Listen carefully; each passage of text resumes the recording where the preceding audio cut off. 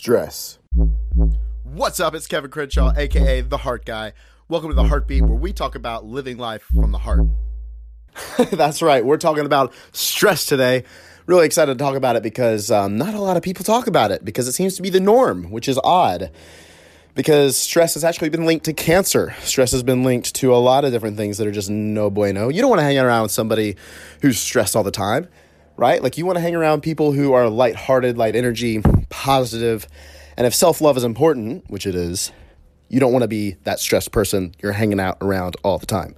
So today, let's jump into it. I want to first share some research that I found based from the HeartMath Institute. And this is, quote, 3 10-year studies concluded that emotional stress was more predicative to death from cancer and cardiovascular disease than from smoking. People who were unable to efficiently manage their stress levels had 40% higher death rate than non-stressed individuals. Now, what the heck? Literally, cancer is caused from stress. And that there's also been tons of other studies who have linked it to resentment. Another quote, 97% of primary doctor care visits are related to stress, yet only 3% of patients receive stress management help. Interesting. I'm also reading a book called The Power versus Force by David R. Hawkins. He was actually able to measure people's electromagnetic field around their body.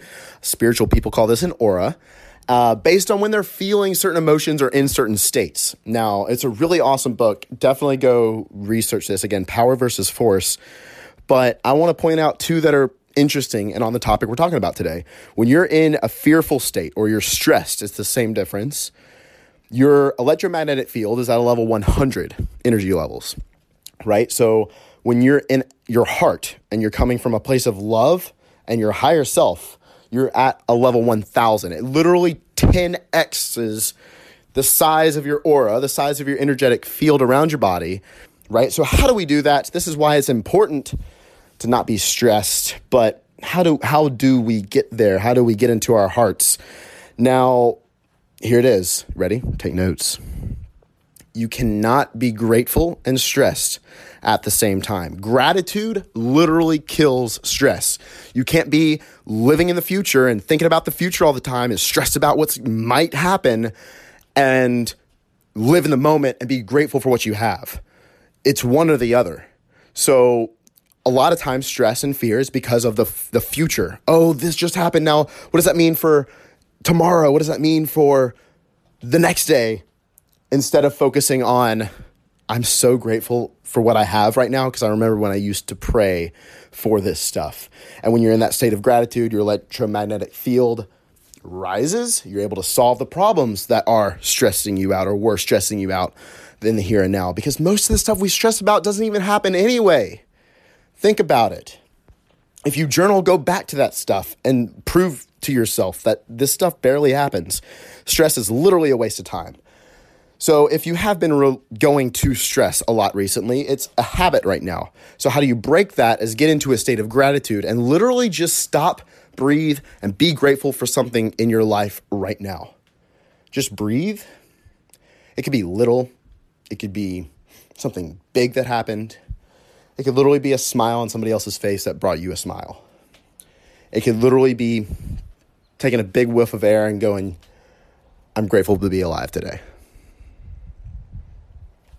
But when you're in that state, it starts to shift. And the more you've been in that stress state, the more you're going to have to do this and build that leverage on yourself, build that emotional muscle to live in a gratitude state. So I actually created a 1-minute meditation for you guys that's literally 3 breaths. It's 1 minute long, all about gratitude to get you out of your head, into your heart.